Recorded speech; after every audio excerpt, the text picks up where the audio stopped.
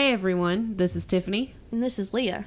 And we're in The Observation Bubble. In today's episode, we're going to be talking about a movie I came across late night, staying up and watching IFC. This movie is called Welcome to the Dollhouse. Welcome to the Dollhouse. Welcome to the Dollhouse. Welcome to the Dollhouse. We got it all set up for you. A little girl. Okay, I'm sorry. Our plot is Welcome to the Dollhouse, comedy drama, released in 1995, starring Heather Matarazzo and Christina Brucato. An awkward 7th grader struggles to cope with inattentive parents, snobbish classmates, a smart older brother, an attractive younger sister, and her own insecurities in suburban New Jersey. The only thing I remembered from the movie, seeing parts of it in the past, was that there was a song that said Welcome to the Dollhouse, and the little girl singing along to it. That's all I remembered from it, really. Her brother's I remember band. other stuff, but yeah. Yeah, her brother Mark's band. The Quadratics. Look at you. Yeah. I didn't even Just because I don't mean I can't. I know things. I didn't even remember that. One of the first things that I wrote down when rewatching this movie for the 15th, 18th, 27th time Yikes. was, and I might be reading a little too far into this, was what exactly is the Dollhouse? I was in more of a mood where I was thinking way too deep. And in my thoughts at that moment in time, I was thinking exactly what could this dollhouse represent? Possibly like the seemingly perfect family, or even just like the general facade of what a perfect family should be. Oh yeah, you went deep. In watching the movie, it's just your average run-of-the-mill type of family in which multiple siblings, parents, and one child, Dawn. She is the main character of this film. Yes. Played by Heather Matarazzo. I got my T's and my Z's mixed up. It happens, I'm sure. It's not the first she'd ever heard of it. I really like Heather Matarazzo, by the way. I really do too. Ever since I don't know that I've actually seen many of her movies, but she won me over in The Princess Diaries. That's exactly what I was just trying to think of. All I could think of though was The Princess Bride, and I knew that was wrong. I don't think she was in that, no. But in Welcome to the Dollhouse, the main character is the middle child, Dawn. Dawn Wiener. I know. Wiener is the last name. It is a very unfortunate last name. Why wouldn't you just say it's pronounced Weiner? It's not better when people can read it that way, but just be Weiner. Yeah, I mean, you can try to make that. No offense out there everybody... if your name is Wiener. Just saying. It's got to be a tough road to hoe, living with the name like that. Especially for Dawn. They called her Wiener Dog. Yeah. Listen, this movie really just drives home the point. Drives home the point that kids are awful. It truly does. Especially in that junior high, middle school age. That was the worst. Yeah, like I remember being in middle school and absolutely hating middle school. Oh yeah, me too. I mean, you think about it, it's all these kids, they're just hitting puberty, they're trying to figure out where they belong, or trying to find a group to which they can belong. Unfortunately for Dawn, she just has not found a group. A matter of fact, I don't think any group would actually accept her. It would appear there is no place for Dawn in her school, in her home, anywhere. Yeah, like, she is heavily bullied throughout the entire movie. Absolutely. She is so bullied in school that she is bullied by what could be considered the grossly unpopular kids. Yeah, she goes to check on a kid being bullied, and he's like, F off, wiener dog. I was like, excuse the fuck out of me, kid. Yeah, like, she's just trying to stand up for this kid who is getting beat up in the hallway. And then after the bullies left, he was like, oh, fuck you. And she's just like, yo, I'm just trying to help. Dude, like... And one of the bullies was Brendan Sexton III. Yes. Which is very confusing because his character's name is Brandon. Yes. And he is Brendan. And that had to have been a little confusing on set. Yeah.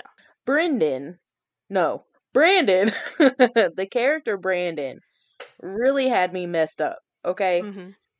Because as terrible of a character as he is, my young self thought he was fine. And that, like, the whole character was, like, enticing. Which is deeply disturbing. Yes. I was watching this. Whenever I rewatched this movie before recording this podcast, I watched it with my husband, and I told him, I was like, this little dude, like this character. This little really, shit stain. He really hit home for me as a 13-year-old child. And I was like, I don't even know how I ended up in a healthy relationship. I'm remembering one of your middle school crushes, and it explains so much. It kind of makes sense. It actually kind of makes sense. So yeah, revisiting 13-year-old Tiffany, yeah. But the character Brandon, like once you get to know him a little bit more, you can see as to why he is the way that he is. Yeah. And I feel like that is something that is relative not only in movies, but also in everyday life. Oh, sure. Once you have insight into someone, it's like, oh, now I see why you're doing all this fucked up shit. I mean, I get it. Yeah. But I'm going to go ahead and say something real quick. Go for it. This is one of those movies that, like, made me uncomfortable the whole time. I was just, like, one scene to another. I was like, can I skip this? No, I can't skip this. I have to watch the whole damn thing. It's just like, I don't like those the moments in movies where someone's about to be embarrassed or humiliated, and like that's Dawn's whole life. Yeah, like you can see it coming. Yes. Yeah. Like I don't. That's not my thing. Right. Like this movie, it really does make you feel uncomfortable, and I feel like that's a reason why it stuck out as much as it did to me. And it hits way too close to home sometimes. Yes. Way too close. I felt like I resonated with the character of Dawn way too much. Mm-hmm. Like just as that odd preteen, not fitting in necessarily. I think that's like the point of the movie. It's what they were trying to do with the movie. This is because a lot of people feel that way. You think like, what other teen movies are there? The Breakfast Club. What's his name? Why have I suddenly forgotten his name? The director. Oh my god, it's gone. The guy who did all the movies. Anyway, you think of Breakfast Club, 16 Candles. They were movie-tized. They weren't real. They were kind of fantastical. And this one hit so close to home, and that's what makes it uncomfortable and makes me like, I don't want to watch my life mirrored on the TV. Because it felt so raw. Yeah. And like there are parts in the movie where it seems so realistic because of the camera angles and things of the such. Like there's a scene in the movie where Dawn's little sister goes and runs to their mother, telling a story on Dawn, and then Dawn gets called up to go speak to her mom. Well, whenever her and her mom are having this argument, the camera actually stays in the room that Dawn was sitting in the TV room. So it feels like you're at their house. Overhearing an awkward argument. Yeah, like I'm sure that you've been over at a friend's house before. I know you've been at a friend's house before. Whenever your friend was getting in trouble by their parent. And you're not going to be in there in the room with them, and you're stuck in another room, but you can overhear the entire conversation. No, I'm trying to find my way home at that time. Right. Like, I'm not here for this awkward stuff. But that moment where the camera stays in the TV room while the argument is happening in another room, it just makes you feel like you're actually there. Yeah. And you're the uncomfortable friend listening to the argument. Yeah, and it just makes it seem that much more realistic and that much rawer. More raw. It's raw. Raw. And that was actually one of the notes that I made was about that camera angle. Yeah. That's just something that really stuck out to me. One of the very first scenes happens in the school cafeteria, and it is with Dawn and another girl named Lolita, who is your typical 90s goth grunge kid. Dawn sits down with her. As soon as Dawn sits down, the girl's like, somebody just threw up their fourth period. Just trying to make Dawn feel as uncomfortable as she could. Yeah. Dawn, who looks like she is walking and living her life in uncomfortableness. Yes. just being her. They really played up with Heather Matarazzo with the glasses they gave her and the outfits they put her in that look like somebody's trying to make her look girly and cute, but it's kind of not hitting the mark that they want. Mm-hmm. Like she's maybe slightly too old to be dressing this way, Right. but that's what she's stuck in because that's what her parents buy her. It's, yeah, relatable.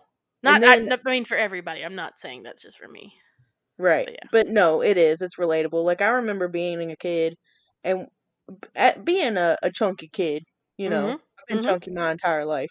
Yep. But especially being a chunky kid, back in the 90s, there wasn't a big plus size section. That just wasn't a thing. Right. So in elementary school, I was wearing boys' clothes because boys' clothes were more forgiving. You just got a bigger size in the boys' jeans and they could fit you.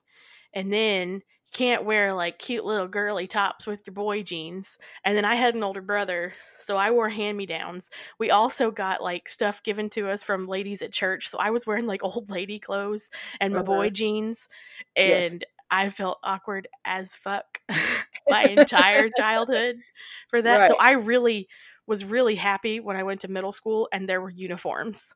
Yeah, it's just like, this movie, like, it hits home to me as far as feeling uncomfortable in your own skin. Yeah. Because that is how I felt growing up, like, my entire life, you know? So, Dawn, her just feeling uncomfortable, it makes it even more relatable to me. Right. And she is also, like, a goody two-shoes type of character. Mm-hmm. Seems to be someone who is afraid of being in trouble. Yep. To the point where the people who are bullying her, she won't tell on them because she doesn't want to have that animosity from other students who already shit on her on a regular basis. She tries to tell on him. She tries to tell on Brandon in a classroom at one point, and then they both get detention. And that's like, with the way the glasses and her kind of out of character, out of style dressing, you expect her to be a nerd, a teacher's pet. But then they show you that the teachers don't even care about her. That she is just like an island unto herself. Yes. In every place she goes. Except she's trying, for one kid. Yeah. But she's trying to, everywhere she is, she's trying so hard to connect to other people, and everybody's just like, fuck off, wiener dog. Yeah. I mean, her locker has shit written all over it. Yeah. So it's like, no matter where she goes, she's always reminded of how her peers view her. Yeah, exactly. And then this is one of those, and now this is pervasive in older film, and maybe it's still a thing, and I experienced this in my lifetime as well, that we use, or these kids use, homosexuality as an insult. Like, I've been asked that, and it's like, I got to a certain age, and I was like, think whatever the fuck you want. Why am I supposed to be insulted by that? Even still, like, how would that affect you in the first place? Because it doesn't. Sorry. Falls into an age-old trope of homophobia and using it to insult another person because they consider it a bad thing, they consider it gross or evil or whatever. And so therefore, in their mind, that's how they're going to insult you. Because you don't want to be considered a homosexual because that's awful, blah, blah, blah, blah. It just flew all over me. It flew all over me as a kid. It flies all over me now. Right. Even now, I'll hear kids use gay in a derogatory way. And I stopped them. I'm like, it's not an insult. It's not an insult. Just stop. Like, it's not even funny. Yeah. Ugh. I made a note of that. So I wanted to say it. Going back to Dawn's home life, not only is she, looked at it a certain way whenever she's in school, but whenever she gets home, it doesn't get any better.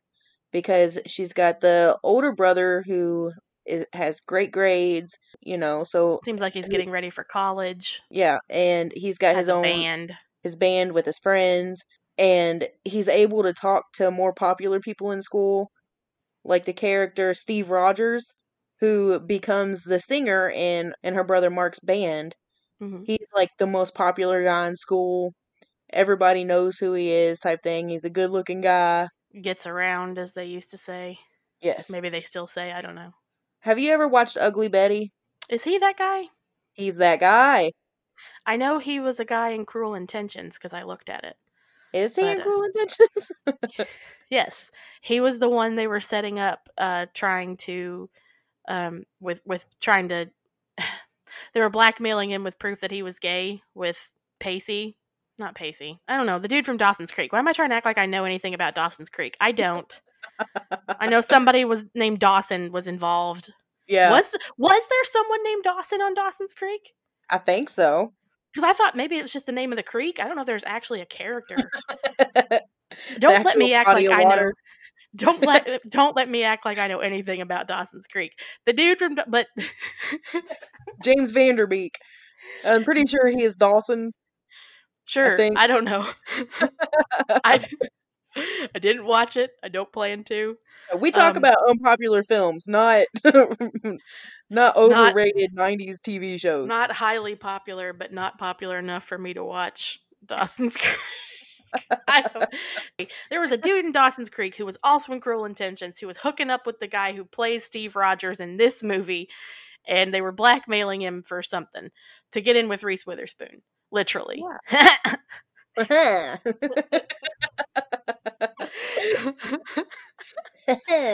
So anyway, that stuck out in my mind because I read some trivia that like part of this was inspired Cruel Intentions later on or something.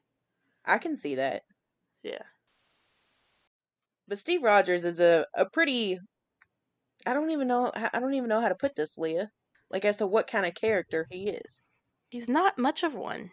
I think that's part of his character is he's not much of a person. He's pretty vain. He's focused mostly on getting some, I'm going to go ahead and say getting his dick wet. Yeah. I said it. And that's about it. He's worried about him and what he's going to do after school. He wants to be in the band. He doesn't want to be in the band. He certainly wants nothing to do with computer science. Not at all. He's oddly accepting of Dawn and her creepy attention to him. Like there's a whole scene where she's trying to feed him and she's like, I can make Jell-O. And I was like, girl. Like you were trying way too hard. Calm down. The thirst is real. Yeah, even though whenever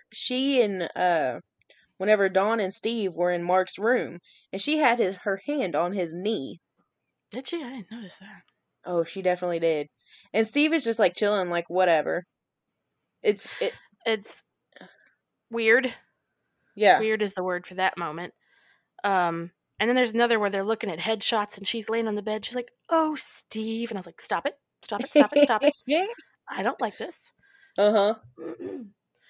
But he's like oddly accepting of it. And then because Dawn is the way that she is, she reads a lot into that. Excuse me. And then she's ready to take it too far. And he's like, you're a kid. Right.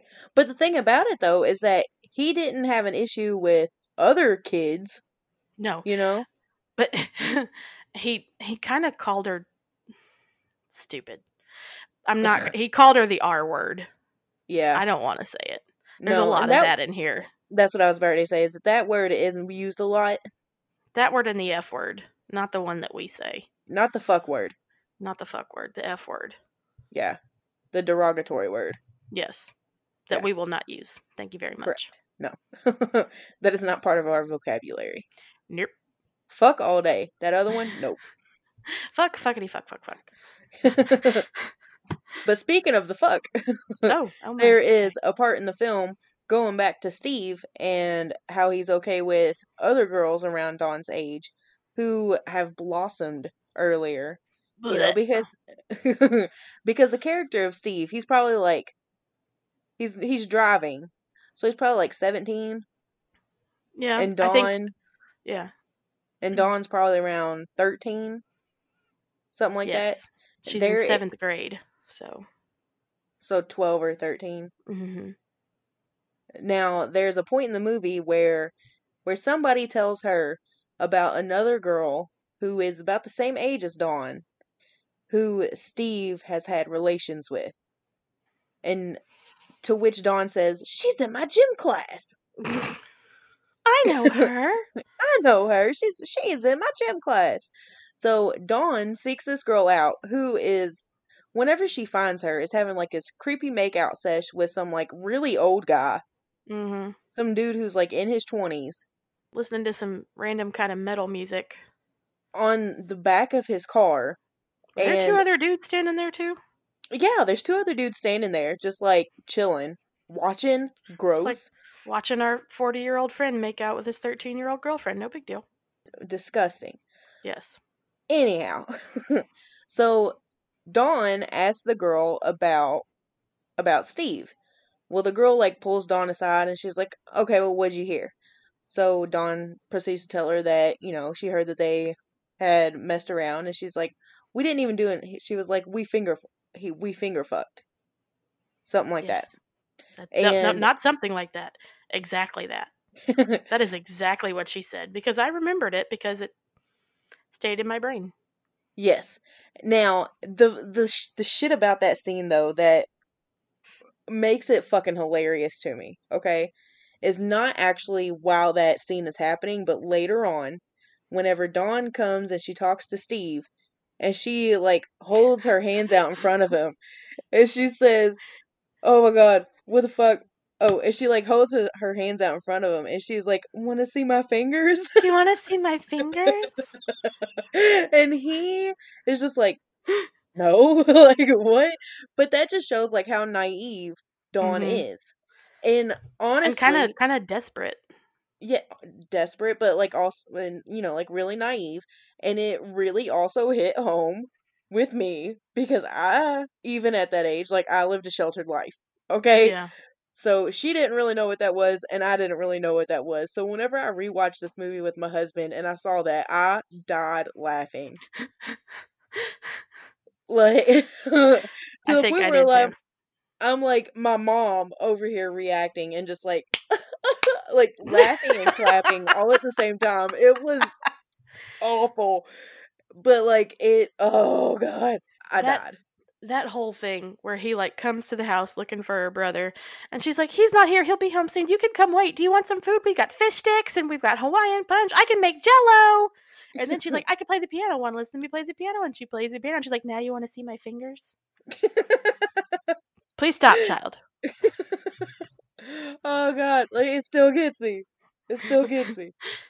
But this movie, like it also is the host to one of my favorite insults ever. I think I know where you're going now. I'm pretty sure you do because I know you've heard me say it at least 1 million times. This movie is the host to the insult, "You think you're hot shit, but you're really just cold diarrhea." Love it. I love that. I did not like the delivery of it. That kid threw away that line like Patrick Swayze, nobody puts baby in a corner. He's like, "You think you're hot shit, but you're really just cold diarrhea." I was like, "Come on, you've got to deliver that with authority, man." Yeah, you cannot let that die off on the end. That's the most impactful you're really just part. cold diarrhea. Like, like you've got to give it like with a solid punch. And the shit about it though, is that the shit about it though is the fact that he is saying this to the character Brandon and his little goons. Yes. So it's like standing up for himself. Fighting back. And I love that at one point Dawn says she's fighting back because she got in trouble, and her mom says, "Who told you to fight back?" Yeah. Good job, Mom. Thank you, Mom. Which reminds me, I didn't finish touching the subject of the family dynamic. Of the mom and the dad, and then the older brother with his band, and also the younger sister, Missy, who is the seemingly perfect child. Yes. She's the child that that their parents always wanted. And they got it with the last one, and they treat her like a little princess. Yeah, she's to the point to where she is dancing around the entire movie in like a little tutu. Tutu and a leotard. Yeah. Yeah. I mean, granted, she does go to dance class. Yeah. But like, you can wear other clothes to the family party. You can wear something else. You can still wear your tutu. You can just wear your tutu, but like, she's full leotard. Yeah. And she's like pretty, and she's got all the little dolls, and she's all this, and like, okay, literally the plot says an attractive younger sister, which she's like 7. 8. Yeah. Which I'm like, that's a little Attractive. mischaracterizing there. Well, not mischaracterizing, but misrepresenting maybe the age of the younger sister. Like she's a literal child. Yes. Literally a child. But I can't tell if she really dislikes Dawn or if she's just being a bratty sister, because everybody just seems to like dislike Dawn, like more than just sibling stuff and more than forgetful parents of the middle child. It feels like they've just like targeted her. Yeah. Written her off, but if they can get her in trouble, though they're gonna. See, because like back to the conversation we were having about the camera angle staying in the room. Yeah. That all started because Missy went and told their mom something. Yeah. Like, she didn't have to go rat on Dawn. I mean, granted, I guess it's just like a sibling thing. I don't know, can't relate. Yeah. It's a sibling thing, especially. I'm just gonna go ahead and say it's especially a younger sibling thing, especially a younger sister thing from my experience. Yeah, it's a thing that you do. The slightest slight and Mom, Dawn called me a name. I don't know, but they either target her or completely write her off. Well, see, the thing about, I think you were gonna point out the scene with leaving the camera in the room and you can hear Dawn getting in trouble. Then at the end of the scene, Missy comes back into the room. Yeah, yes. Dawn's been sent to her room, and then Missy comes and takes her spot. Yeah, she just like comes walking in like Tra-la-la-la-la. Yeah, and then she just takes control of the remote and watches whatever she wants to watch. That is a younger sibling's privilege to then take over whatever was just taken from the sibling you just got in trouble. Now, this movie, it also touches on another pretty heavy subject of abusive relationships. Mm-hmm. Like, the whole relationship between Brandon and Dawn is very toxic. Super toxic. Which is also why it's kind of disturbing, or not kind of, but as to why it is disturbing for me to admit that Brandon as a character was as appealing to me as he was. That's why you got a real long, Yeah. Yeah. Especially since you just rewatch it and you're going to stand by that. Yep, 13-year-old me was all about it. Well, I can't change the past, you know? Can't change the past. I just remember that's how I felt. I little to no judgy. Now, the whole relationship with Brandon and Dawn really starts after her ratting him out and they're in detention together. Is it after that detention that he says it to her? I think it's after that, but I don't remember what the catalyst is for his unhealthy attention toward her. All of his attention to her is unhealthy. Yeah. Or is that after he tries to get invited to Cookie's birthday party? It happens like he reiterates there, but the first time he says the thing to her is after cold diarrhea. It's after that. Is it? Yes. Because he talks about, she calls him the R word, and that triggers him because his brother is mentally handicapped. Yes. And then sometime after that, he says the thing. Yes. Yes. To which he implies that he is going to do something to her. He says that not at 3 imply. o'clock. Yeah, he explicitly states. Yeah, he says that he is going to force himself on her. There we go. Thank you. Yeah. So he says that he is going to force himself on her at 3 o'clock. Yes. So after school that day, she tries to run out of the back of the school building, which I guess that he had assumed that that's what she was going to do because he catches her. Mm-hmm. And like he walks behind her the entire way to whatever location that this is, and with his knife. Like, he's got his knife out the whole way and, like, leading her to an undisclosed location. To which, whenever they get there, they don't actually, luckily, like, that doesn't happen. Mm-hmm. But he begins to confide in her. Yeah. And how do I want to put this? Go ahead. I know you got something. It just, I've since the first time I saw it, because that's one thing I remember from seeing it before too. was him saying he was going to force himself on her multiple times. He says this. Yes. And then the way he walks her off and sits her down and then starts talking to her and all this. How do I want to say this? Is he so naive he doesn't know what to do, or does he have no intention of doing anything and he's just all talk? Or is it a combination of the two? It's probably, I feel like it's more of an all talk type of situation.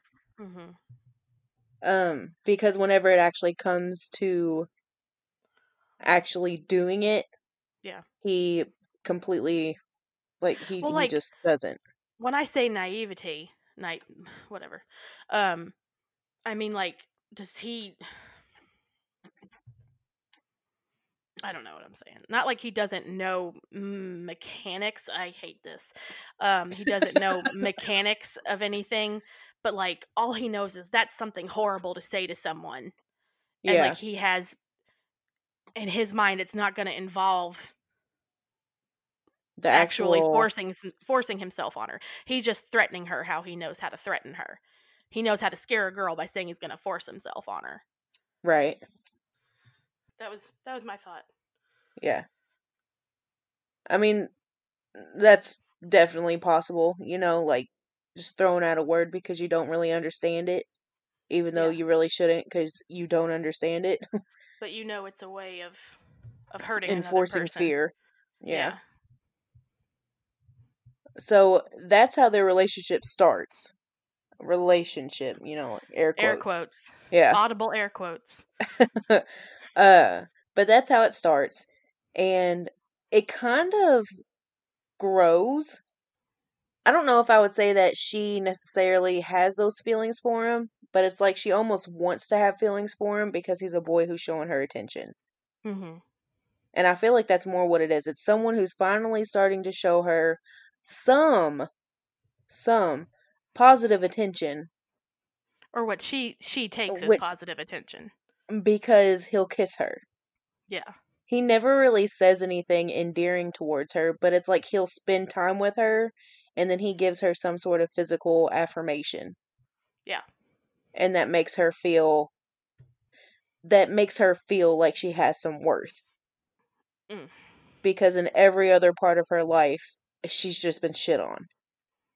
Well, she is being shit on here too. She just doesn't realize it, I guess. Yeah.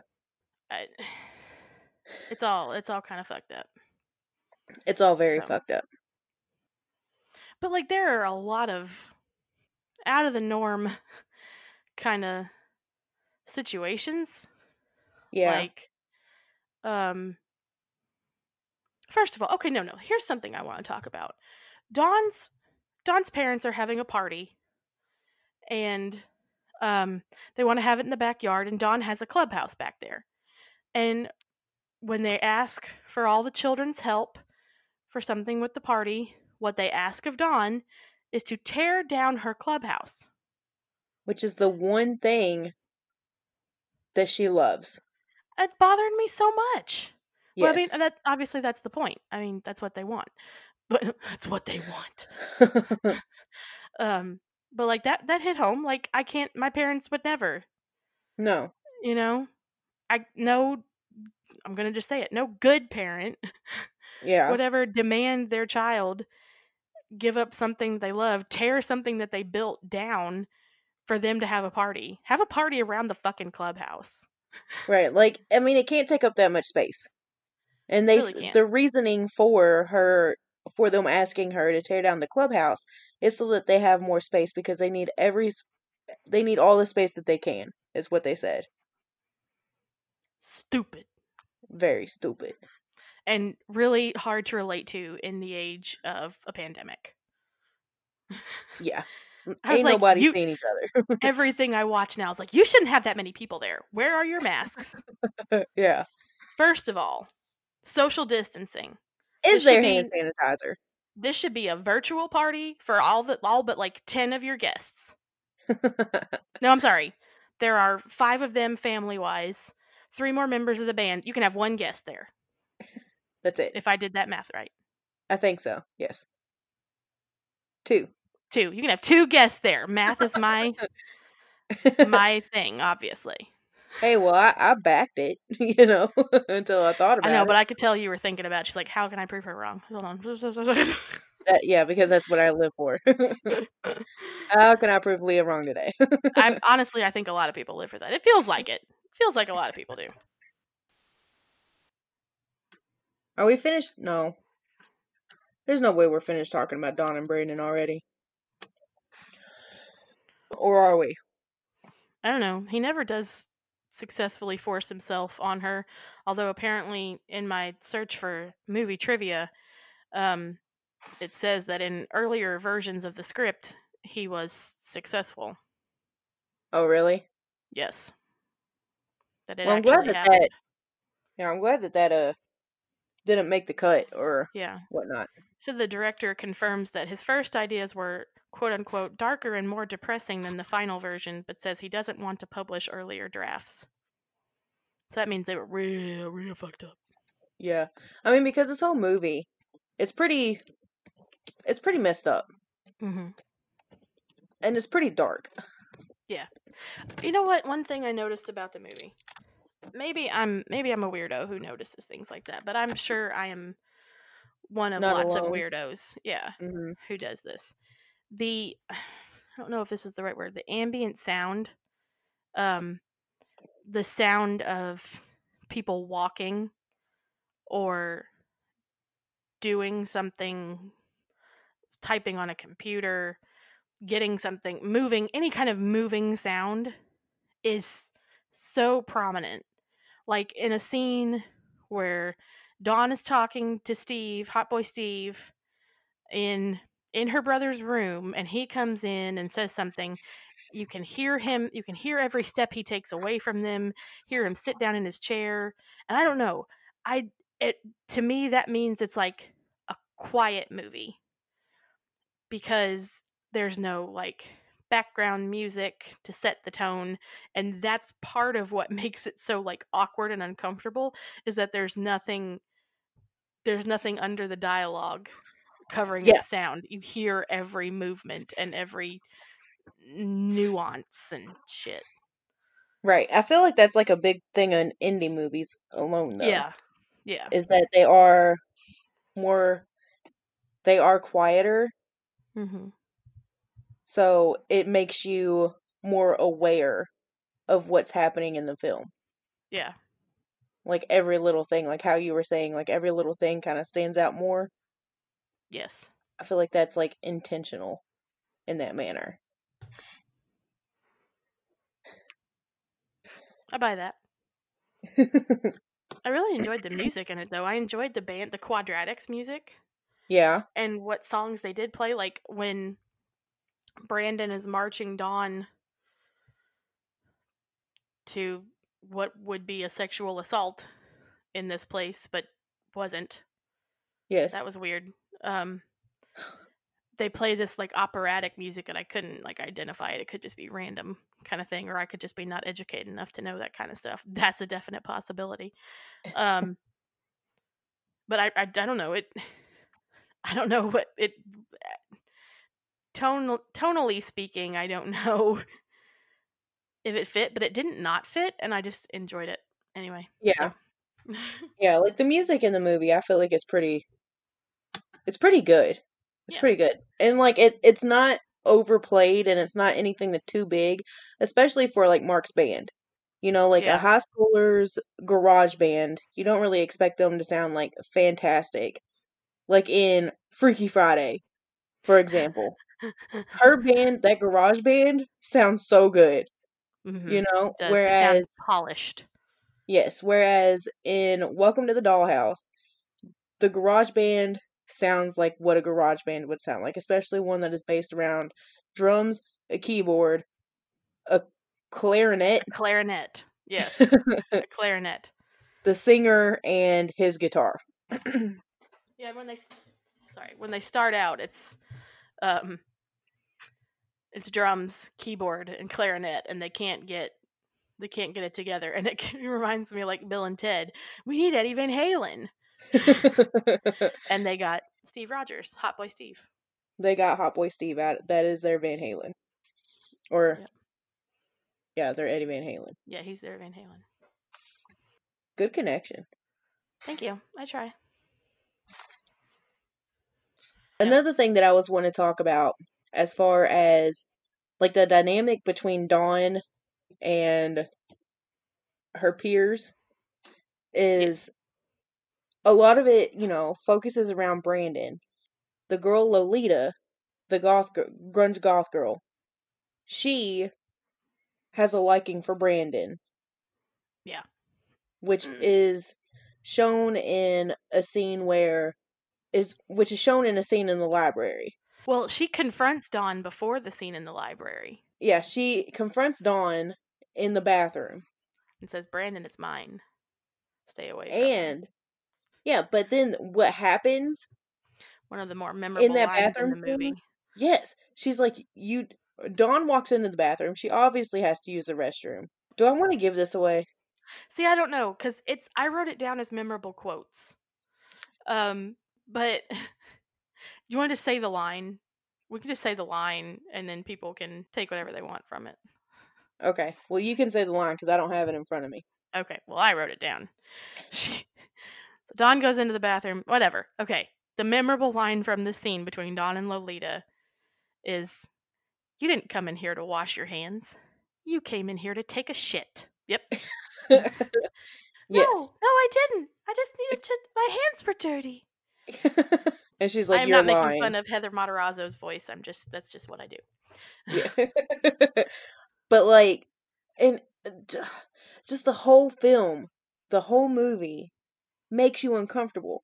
That scene not excluded. No, definitely can't exclude that scene from uncomfortable. No. And like, it's just one more if thing. ever anyone confronted me about actual shit taking, I wouldn't know what to do. What do I mean, yes, we all know everybody poops. There are whole books about it that we read to our children. But if someone actually came up to me and said, "You're going to take a shit," or "You just took a shit," or whatever, something, I would be taken aback. And if someone said, "I know you didn't come in here to wash your hands. I know you came in here to take a shit," I'd be like, I would do the same thing. No, my hands are dirty. No, my hands are dirty. I just picked something up off the ground and I don't trust this place. And I don't know. Or in today's society, you could just be like, "Yo, the Rona's rampant right now." For real. I mean, personal safety. I touched my face. Now I have to wash my hands and my face. Yes. And then I have to sanitize. And then I have to put gloves and a mask back on. Not the gloves. The gloves aren't a thing, but everybody please wear your mask. Thank you. Yes, mask is very important. Do not leave the house without it. Yes. And don't leave the house unless you absolutely have to. Yeah, I'm one of those. That as well. So that scene, and Brandon never forces himself on Dawn, but Lolita forces Dawn into a very uncomfortable moment at the end of that scene. It's not on the same par. It's not on par with each other. No. But it's uncomfortable nonetheless. Yes. It is. It's not, because it's not on either par way with the Brandon stuff, but the actions that either do take place or would have taken place would have been involuntary on Dawn's behalf. Yes. She did not give consent.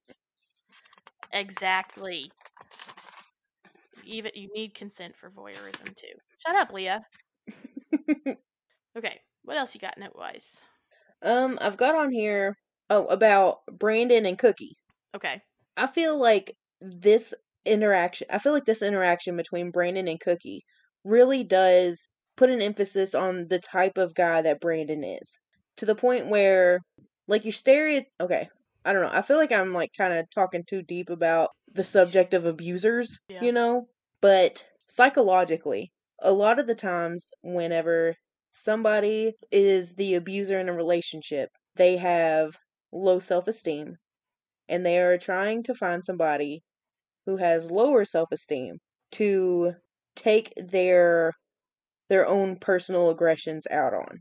Right. Now, the situation with Brandon and Cookie really kind of emphasizes that, because Brandon approaches Cookie, and Cookie is the popular girl in school, and he approaches her with a cookie as her birthday present, to which she replies, what is this? It didn't even cost anything.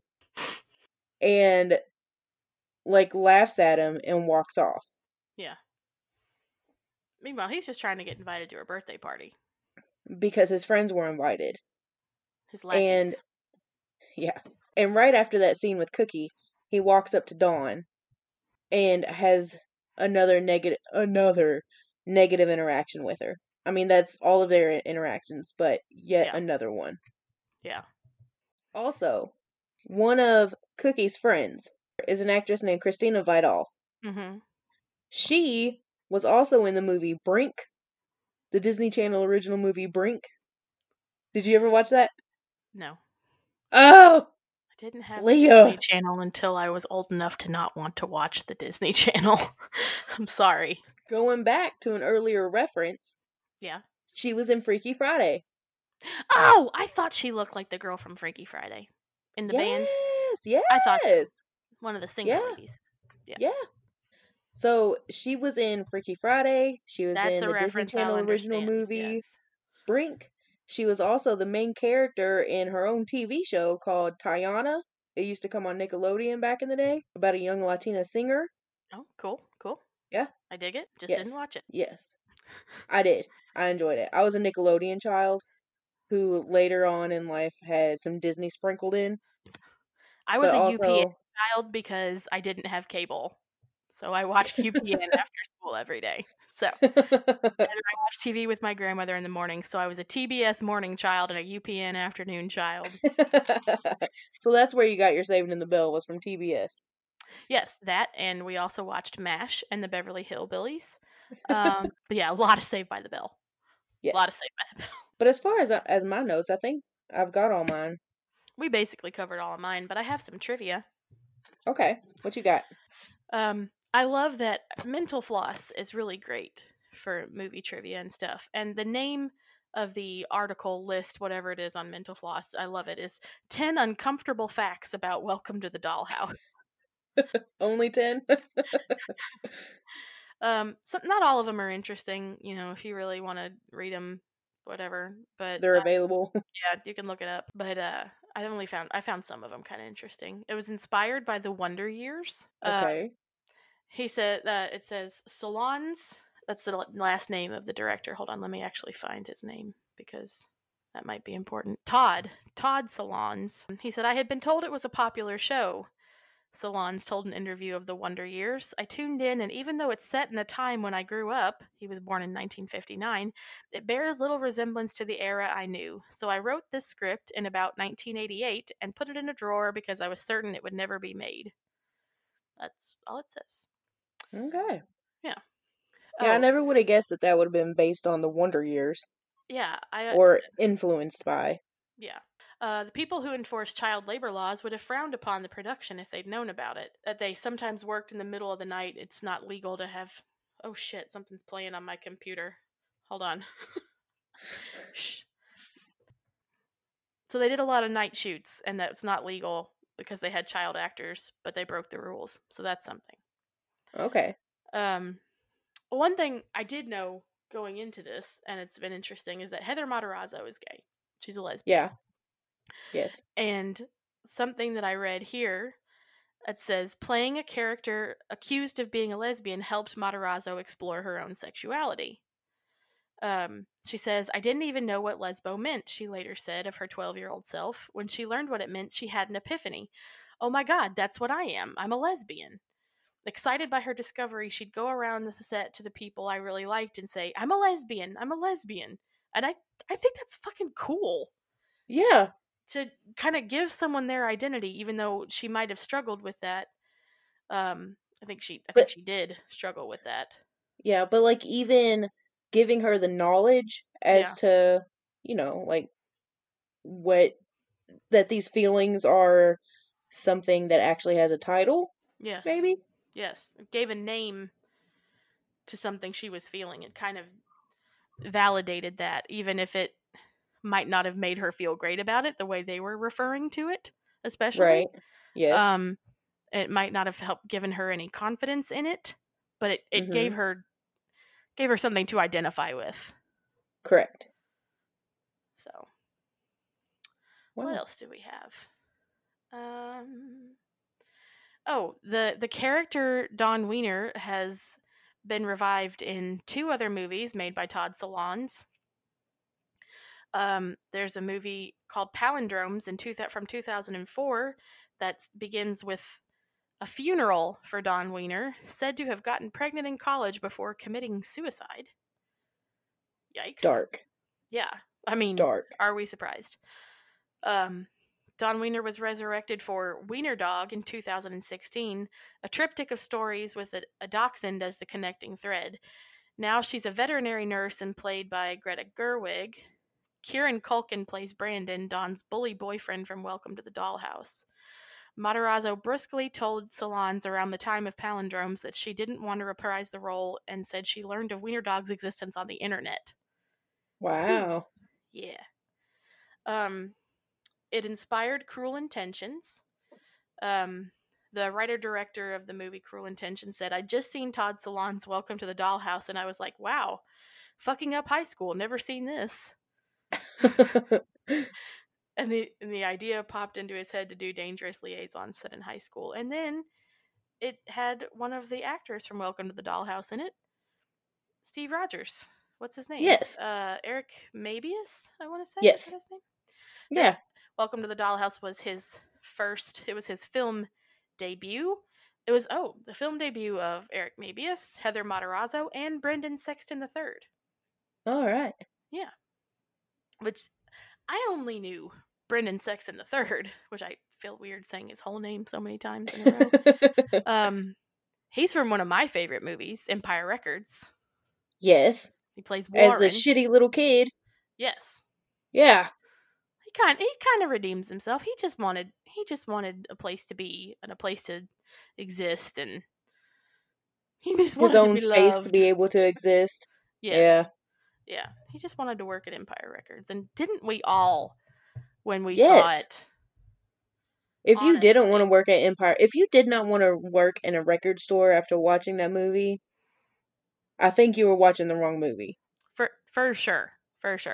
Like, everybody wanted to work at Empire Records after watching Empire Records. Now I want to go watch Empire Records. Okay, so do we want to talk about the IMDb rating for this? Okay. Is 7.4. So what's your personal rating for it? I have watched this movie way too many times. It has stuck with me ever since I was a child, literal child. Mm-hmm. So, I mean, my rating is going to be pretty high. It's memorable. Yep. Some would say haunting. I am some. Some is me. It's very memorable. Like, it leaves the impression. It really makes you think about certain things. Mm-hmm. The character of Dawn Wiener hit close to home. Like, it really ranks high up there for me. Like, okay. there's not really, like, a whole bunch of kind of, like, oddball... Well, I'm lying. Because this whole podcast is based on us enjoying oddball films. Yeah, please don't cut us down so soon. Like, no. We're only 2 episodes in. She's like, there's nothing out there. There's nowhere to go from here. This film, I would rate as a solid 8.5 or a 9. Okay. Yes. You want mine now? Yes. It is memorable because I remembered seeing parts of it. Yes. When I was younger. I don't remember From when why. I had made you watch it. I'm sure. Yes. I will say you made me watch other movies that I remembered a lot better, like I went home and bought my own copy of them. I did not with this one. It took several years and a podcast to make me watch it again. To actually make you watch it all the way through. Yes. At that. Yes, to see all of it for all of its what it is. I mean, it's an indie film. I dig that. Or it was made for $800,000. So yeah, it's safe to say it's an indie film. Low budget. I dig that. I dig Heather Matarazzo. I dig the music. Yes. I was so uncomfortable through the whole thing. It's hard not to take that into account. It just is. That's one of the things that makes me really enjoy it, though. See, I don't like being uncomfortable. Yeah, I mean, it's not really my favorite thing to be uncomfortable, but, like, it makes you feel something. I don't want to feel things. Oh, okay. I feel too much already. Yeah. We've talked about how I cry at everything, right? Well, this didn't make me cry, but I have enough emotions. I have all of them on my own. It's like this one just taps into one I don't feel that often. Yeah. So for it to like strike that type of nerve for me, it makes it that much greater, in my opinion. But continue. Go ahead. I'd give it a 7, probably. Okay. Yeah. All right. It's not a bad movie. It's maybe not for everyone. I would watch it again in a few years. Yeah. Give yourself some time to heal. It's not something I would watch regularly. It wouldn't be in my there are movies that I watch over and over again when I just need something on. I just need something to distract myself because my crippling anxiety is becoming just too crippling. Yes. Then I'll turn on a favorite. This wouldn't be one of those, but I won't discount it because it is a good movie and it has. I don't know if it has a good message. I'm not sure it really has a message. It just has some relatable stuff to it. Yeah. But it's a good movie, so I would give it a solid 7. Yeah, along with like what you were saying about the movie not necessarily having a message. Yeah. After it was over, because my husband, he's someone that if he watches a movie, he wants to have a beginning, a middle, and a very distinct end. Okay, I bet and he this hated The Return of the King if he saw that. There were so many endings. I don't know. I don't know if Brian's an LOTR nerd like me, but yeah. He's not. He is not. We'll forgive him though. You will. No, okay. Yeah. But he wants a very distinct end, and this is something that Welcome to the Dollhouse does not have. Yeah, just like it's one of those kind of it's a kind of a fade out kind of thing. Like it's something kind of innocuous that you're not even sure why it's in a movie because nothing's happening is what they show, and then it's just over. Well, to be fair, in the very beginning of the movie, they do mention what is happening in the end, and it's kind of brought up a couple of times in the movie. I didn't make a connection with that though, but no, that kind of like foreshadowing is cool, but then it's just over, and Dawn's just still Dawn. Mm-hmm. Didn't get finger fucked by Hot Boy Steve or a Hot Boy Steve, nah. Or assaulted by Brandon. Nothing happened to the rest of her family. Nothing's changed. Like it's not a very distinct ending, you know? Like and there's I'm not saying that every movie has to have a message. No. And that every movie has to be breaking or whatever. Some movies are just movies for the entertainment sake of them. Yeah, and this is a movie that is just a movie for entertainment value. And that's fine. I'm not saying when I say it didn't have a message, I'm not saying it has to. But like it's the kind of thing, if it were like a typical kind of movie, you'd want some kind of resolution for Dawn. Mm-hmm. Or some kind of something positive for Dawn. And there's just not. Dawn's exactly where she started. Right. And I feel like that's something, though, that also makes this movie so damn good to me, is the fact that it's just a block of this individual's life, which also makes it so realistic, is the fact that it starts out, some shit happens, nothing grand, nothing big, really happens, and life just goes on. Mm-hmm. And that's another thing. It just makes it so relatable and so great to me. Apparently, I'm very passionate about it. You love this movie, and you know what? That's great. I love that you have a movie that you love. Just because I don't love it as much as you do doesn't make it any less for you. Obviously, right? That's any movie. Yes. My brother loved some movies that I will never even try to watch. Same. Yeah. I will not watch, especially that one. Yeah. Now there are some others that I happened to see part of. Like I had to get myself invited over to his friend's house, because it was a church friend, so he ended up having to invite me. I forced my way in, and then they started watching a movie I hated, so I pretended to fall asleep. I was like, I thought we were gonna do something fun. This movie again? I'm out. Right. But no, I love that you're passionate about it and you love it and it speaks to you, and that's great. Yeah, and my daughter will definitely not be able to watch this as early as I did. For sure. Block IFC or put a parental code on it or something. They're not what even they play used to these be. types of films anymore. Block all No the movie shade. channels. It's like, here, Disney Plus, that's all you need. We don't have cable.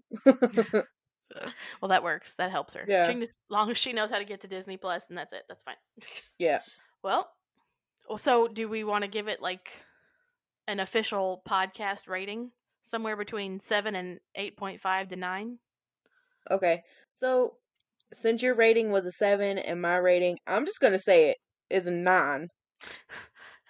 You want to say that the Observation Bubbles podcast rating for this film is an 8?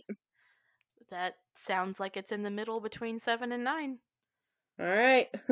So, Well, Welcome to the Dollhouse has the official podcast rating of an 8. Plugging it into the database. It's in. Woo!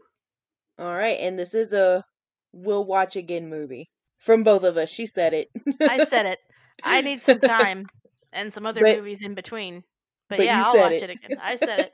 It's recorded for posterity. That's right. So, yeah. Can't. Pandora doesn't go back in the box. Fuck. All right. All right, so I guess we need to wrap it up here. You've got a lot to edit here. Yeah. Okay, so don't forget to send us an email if you've got a movie you want us to really watch or you think we'll enjoy. You think it'll be on our watch again list. Just send us something interesting to watch. Yep. That's all we need. That's all we need in life. Something to watch. Yep. But send it to theobservationbubble@gmail.com and Tiffany will check it out and then let me know, and we'll squeal over having gotten an email from a listener for the first time. That'll be cool. That'll be fun to do. Yeah, that'll be super cool. And that's going to be it. Tiffany, do you have any parting words? You think you're hot shit, but you're really just cold diarrhea. That's mic drop, honestly. Take care, friends, and we'll see you next time here in the Observation Bubble. Bye. Bye.